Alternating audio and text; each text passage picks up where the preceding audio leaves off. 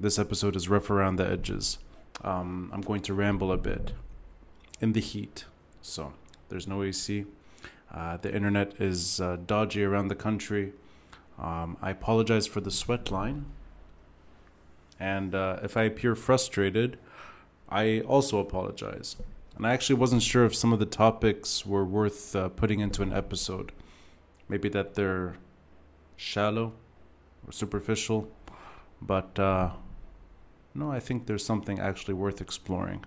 And I'll start with what I think is maybe the least consequential. And I'll go from there to some things that I think are more important. Let me vent. I'm going to vent about AUB. I'm a alumni. I consider Ras Beirut home, even when I'm not living in Ras Beirut. My family home is there. I grew up around AUB. I went to ACS just further down on the Corniche, which you can access from AUB. And when we were younger, there was lighter restrictions. Students could go in and out. So I could walk through IC, through AUB, and go down to ACS. And the stairwells there were still accessible all the way from Bliss going down to the Corniche. And even when they were walled off in the 90s, we could still jump over and use them. Anyway, I'm saying that because I believe in this institution. I named the podcast after the tree of knowledge, the banyan tree, several planted across campus. Without AUB, I don't think Lebanon would be the same. And I'll go a step further. I don't think the region would be the same. This is a very important institution that has educated too many of us, and has, I think, brought out the best of us, the best in us. And unfortunately, in more recent, maybe recent generations, it sends our brightest abroad. And it's not AUB's fault. It's that this country, and perhaps even the region, is in its worst shape. And anyone that wants to pursue their dreams, there we go, or maybe even pursue 24-hour electricity, let alone 12 hours of electricity, I hope it comes back, they leave, and they depart, and many return. My parents' generation, my father left in the middle of his master's degree. He was studying economics at AUB, just above the cafeteria. And 1975, the Civil War begins. He makes one last trip to Beirut before staying in Tripoli until 1976, when him and my mom flee the country. And he later pursues his graduate education abroad in Texas. But AUB was his bachelor's degree. AUB was the beginning of his master's degree. And AUB today is where I go to think of him. My happiest memories of him are walking on campus, to the point that there's a bench in front of the economics department that we donated in his name, and a bench that sits next to Basil Flehan's bench. And they were friends. They both went to AUB. They're both products of that university. And I think, had my father not gone down the political path in this country, he probably, and this is speculation, he probably would have been comfortable enough, perhaps lecturing at AUB, having some affiliation with the university. And it's not just him, it's not just my family, it's not just the families we all know and we talk about. It's Lebanon. Lebanon's best have been in this university.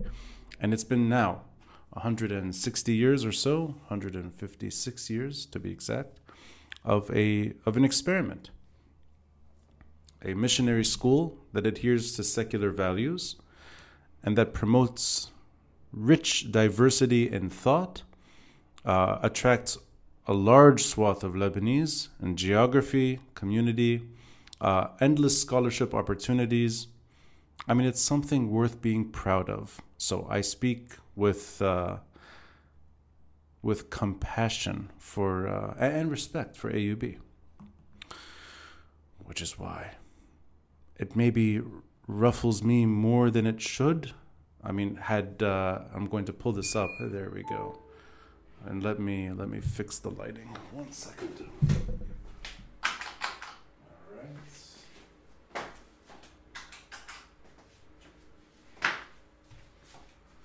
right.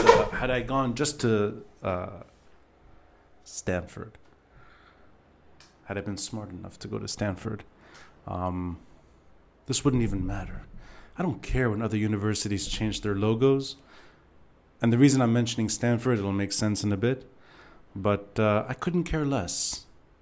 If another university wants to modernize its logo, wants to insert text that maybe means something to them today, I don't care. It's not personal.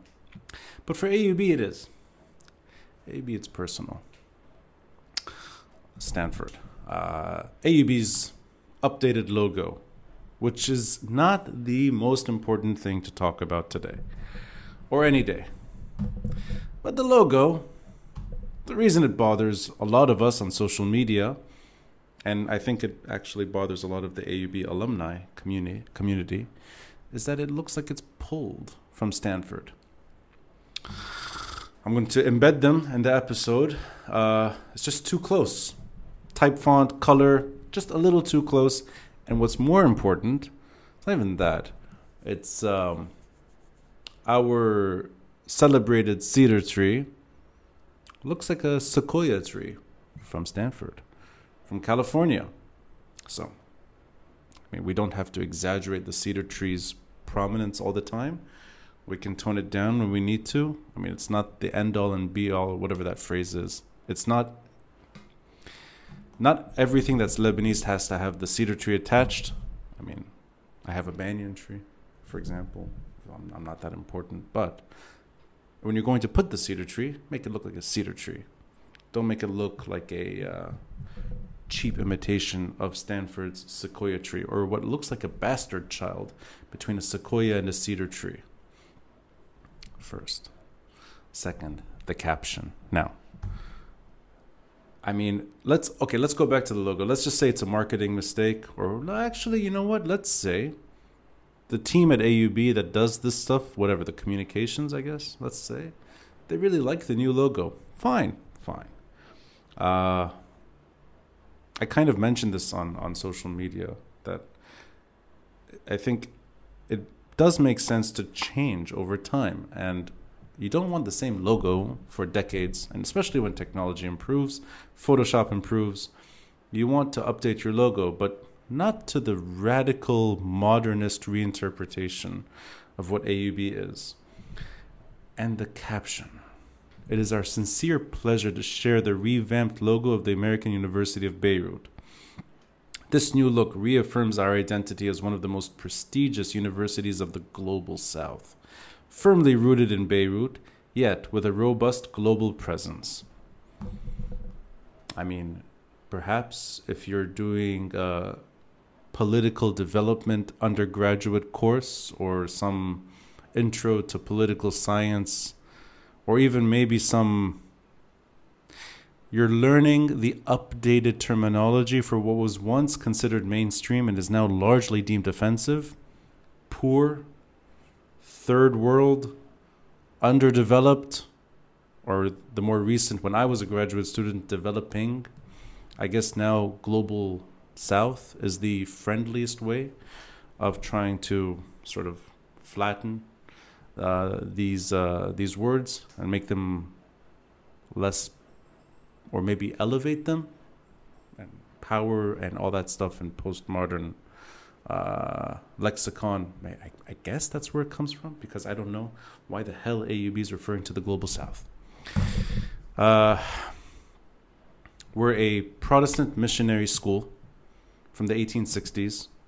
An American missionary named Daniel Bliss, under Ottoman rule, sets up the Syrian Protestant College, and this is meant for Eastern Mediterranean Ottoman citizens and regional citizens, for there to be an educational institution I mean, this is around the time Saint Joseph is opened as well, and you have French education, American education. It's not just AUB. Later you have BUC, which is now LAU.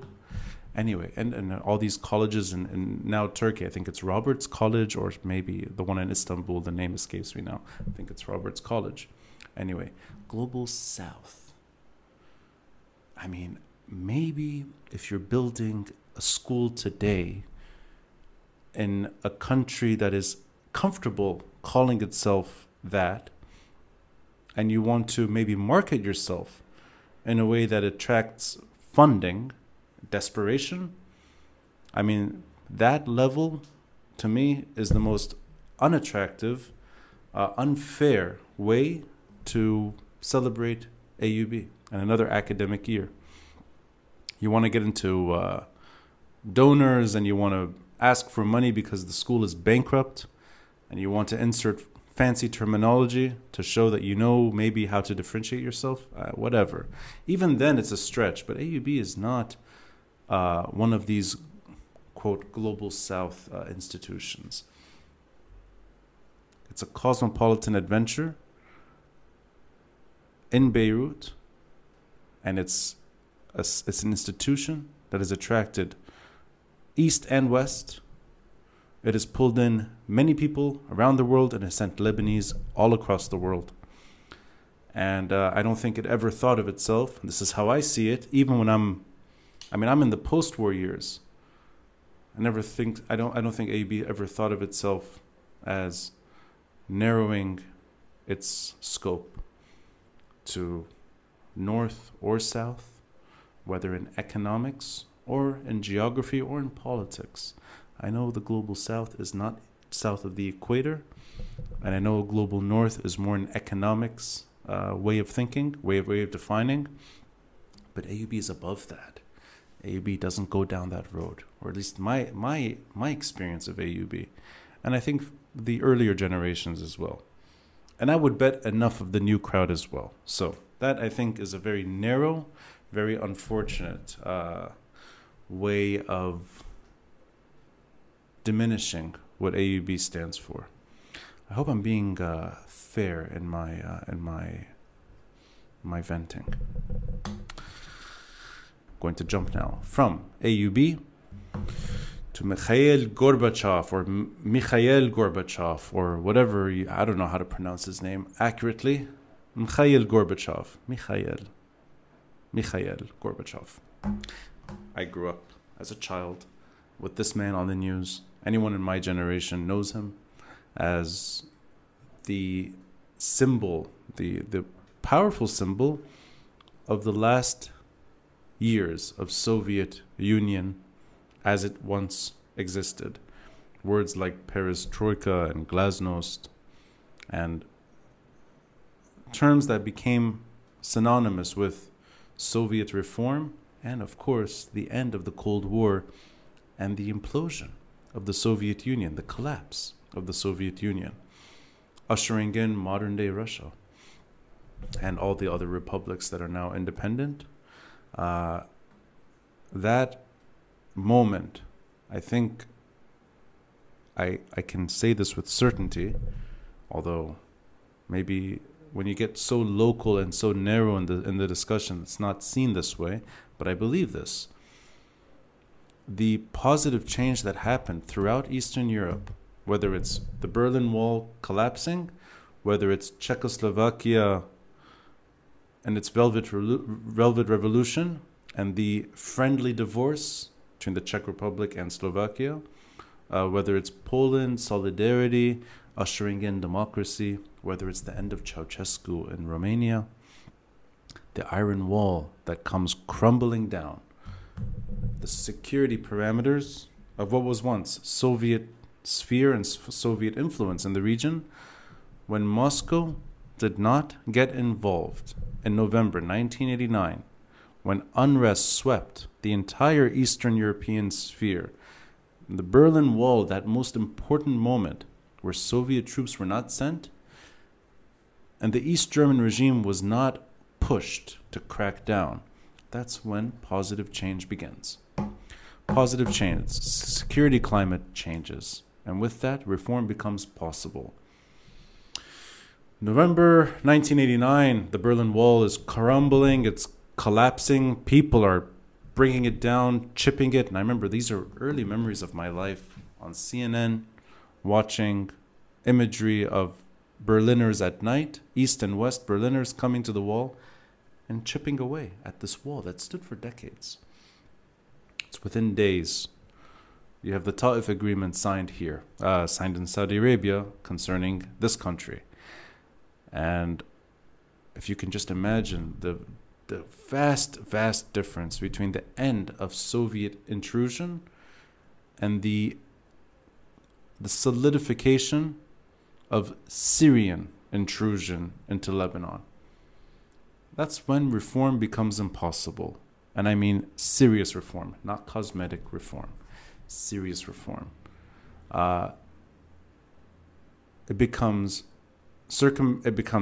sabotage. It becomes actually institutional hijacking bent to Syria's concerns. That's the end of any aspiration for post-war fundamental change. Instead, we have parallel change, whether it's Rafiq Hariri's economic ideas, whether it's Rafiq Hariri's diplomatic ideas, his foreign policy trying in his later years to circumvent the Syrians, or even for that matter, standard relations with other countries where you don't have the usual channels that are corrupted, largely corrupted under Syrian pressure. That parallel way of trying to move ahead without running into the Syrians, both ideas crash in 2005. But then in 2005, you have another attempt here in Lebanon, unlike Ta'if, which is not really the culmination of Lebanese aspirations. I mean, Ta'if is, you have Aoun and Jaja bombing each other, you have paralysis in the country, you have de facto what looks like increasing partition happening. Anyway, there's no uprising to end the civil war, but there's an uprising in 2005 to end Syrian rule. Rather than us having our Berlin Wall moment, we get the Syrians to leave. The soldiers and mukhabarat do exit the country. But the inheritors of that security apparatus become our living nightmare. Iran, through Hezbollah, cements what was once Syria's rule, turns into something less suffocating. It's not concerned with PR. I mean, Hezbollah doesn't care if we love or hate them. The Syrian occupation, we were always afraid of who was listening, who was watching, who was sitting next to us. All of us, to a degree, can scream and shout as much as we want about Hezbollah. And when things do happen, they're shared. For example, what happened to Hassan Sha'ban and Dima Sadiq. When these things happen, there is pressure, there is fear tactics, there is an insistence on shutting up. But this is one of, I think, a narrative war, and one that does not lead necessarily to murder. I could be wrong here, but I think the line now is solely security. It's not about having 100% alignment with what the Syrians wanted. I think Hezbollah, by design, is more flexible. It's not interested in occupying. It's 1 foot in, 1 foot out. But that 1 foot in, 1 foot out dance, which they depend on, having a state that functions to a degree, but functions to their concerns with security. That's when you end up, I think, with a dilemma, which is one between cause and consequence. It's something I think about often. I'll share a private story. I think it's okay. I didn't get any there was no insistence on keeping this private, so I think I can make it public.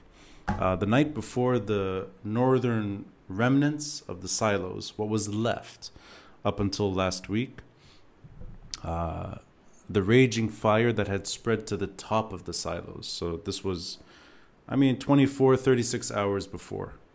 Even less maybe, I can't really remember.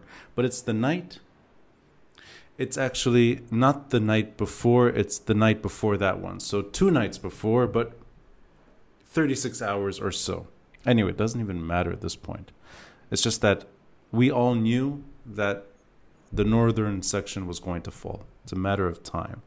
And I mean, from my own experience, this is, I think we all have this feeling every time you drive out of Beirut heading north, you're looking at the silos, you're just looking at the bend, and you know it's a matter of hours, perhaps, and all of us, I think, or most of us, are looking at the silos when we drive by. I would park often.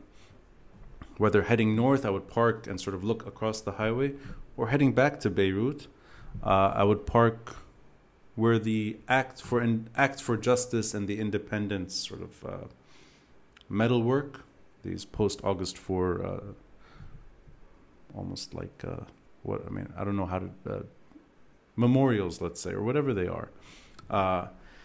The ones that are just on the highway. I would stand between them and watch the fire raging.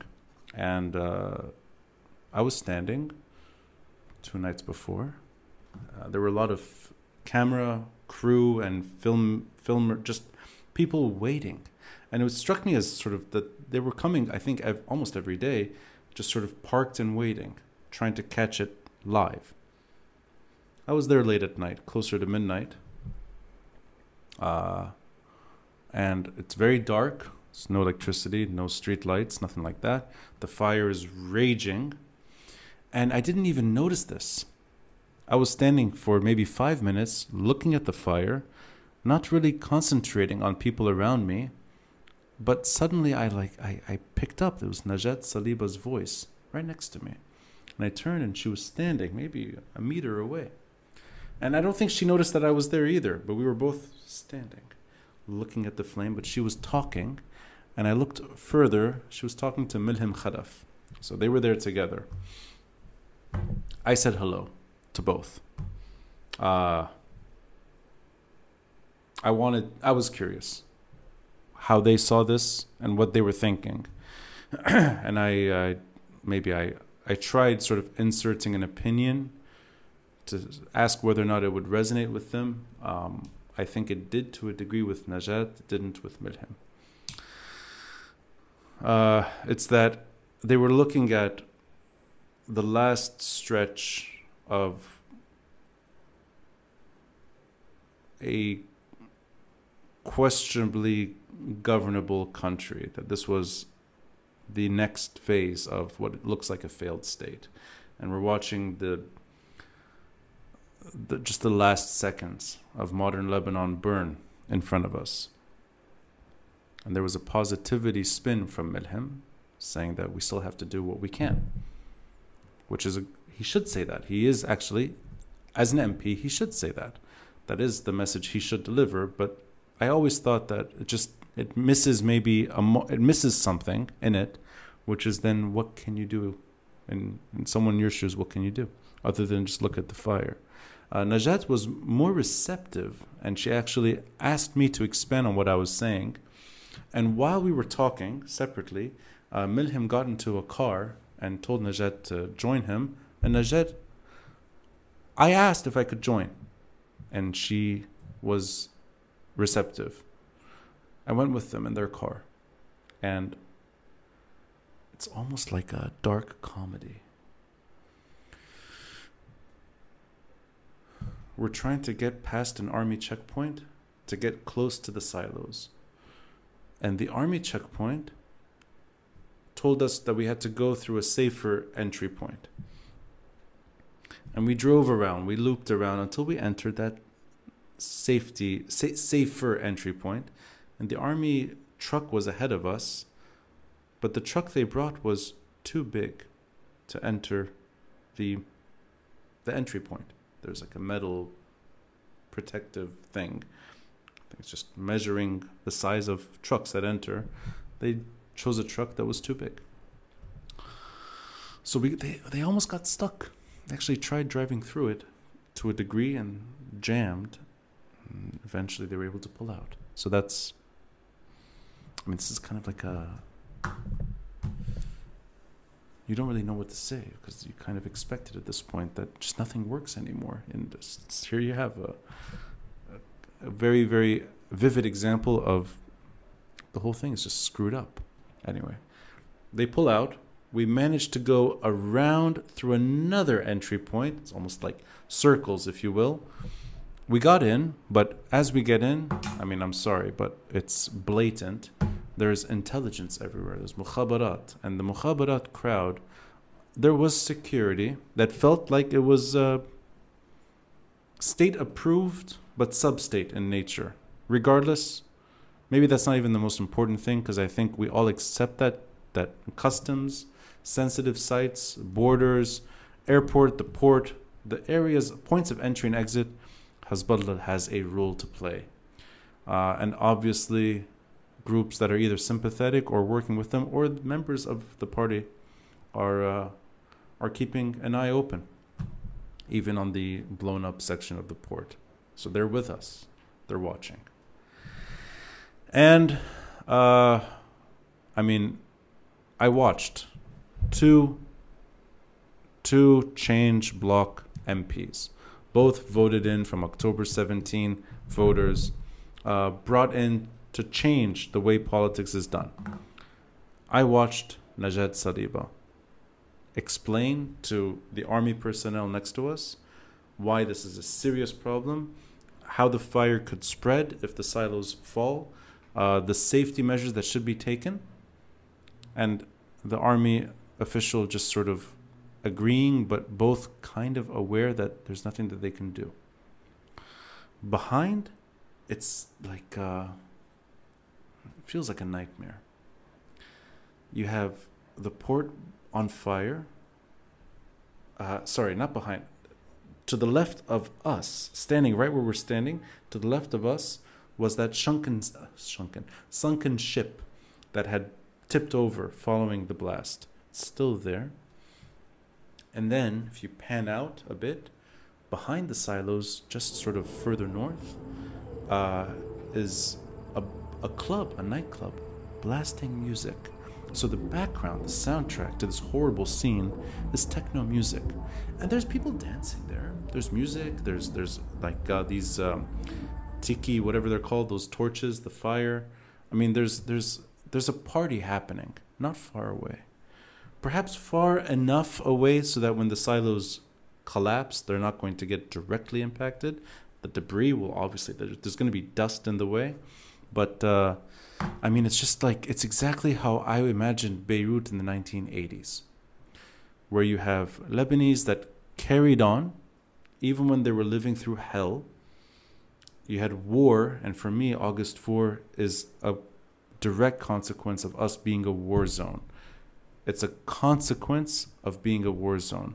And I'm going to expand on this. I'm going to link the 1980s and what I'm trying to talk about when it comes to cause and consequence.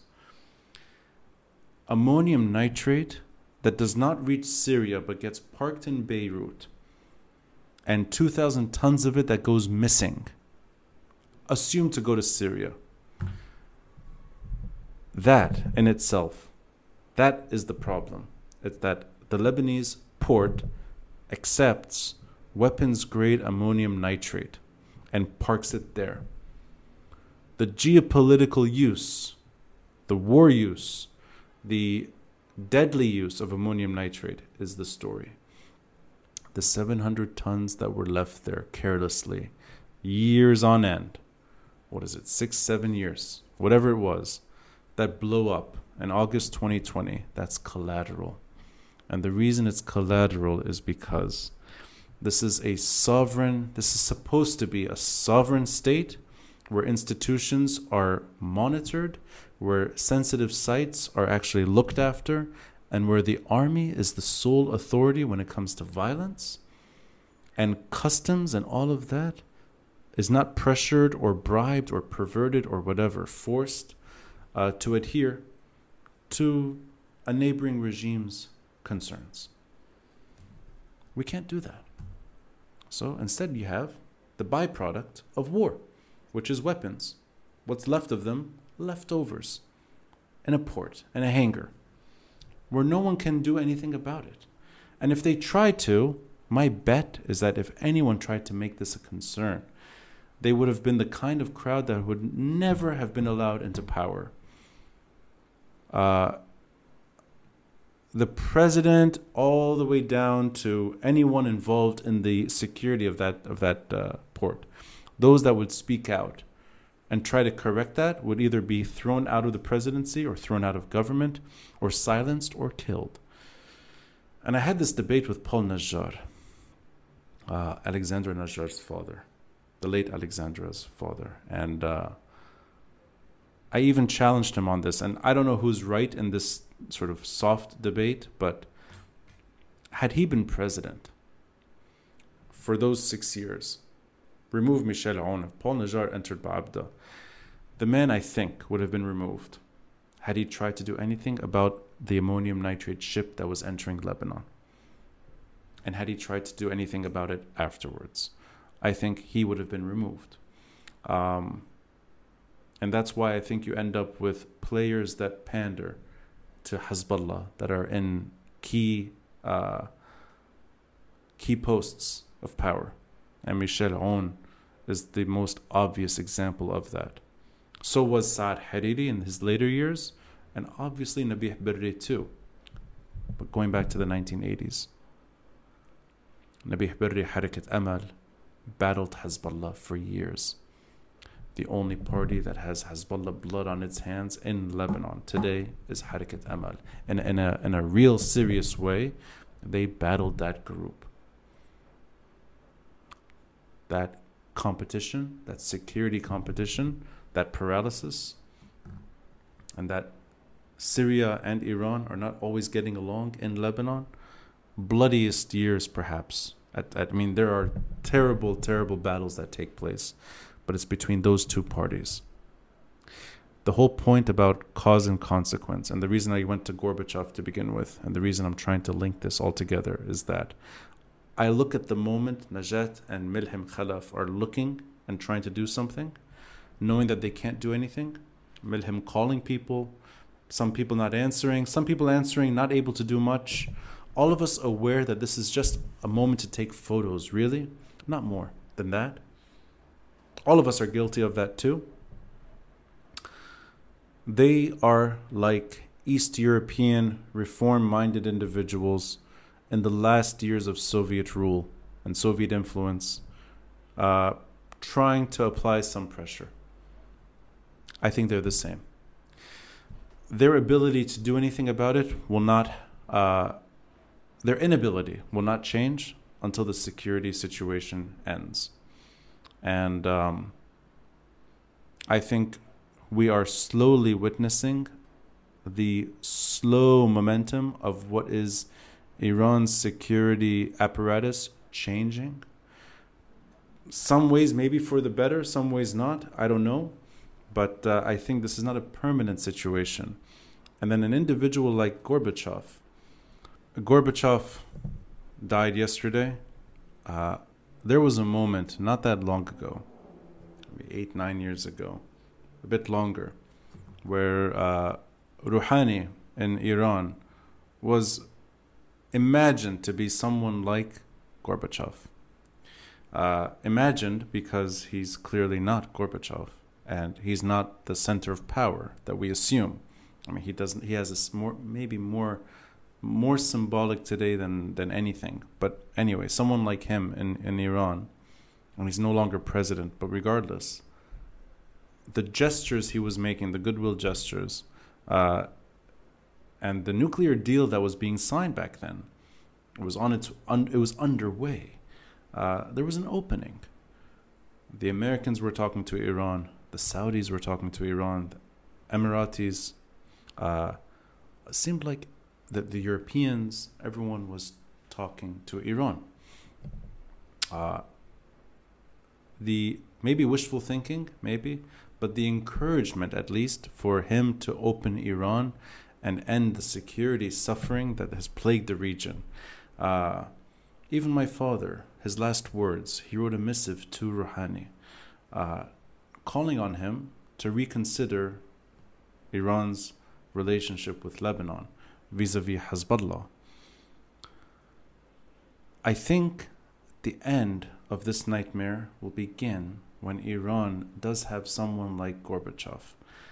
Gorbachev was the Soviet leader who tried to hide the aftermath of Chernobyl in Ukraine. The dust cloud, the impact spread across Europe. I mean, parts of Ukraine and Belarus today, you can't even go there because of contamination. But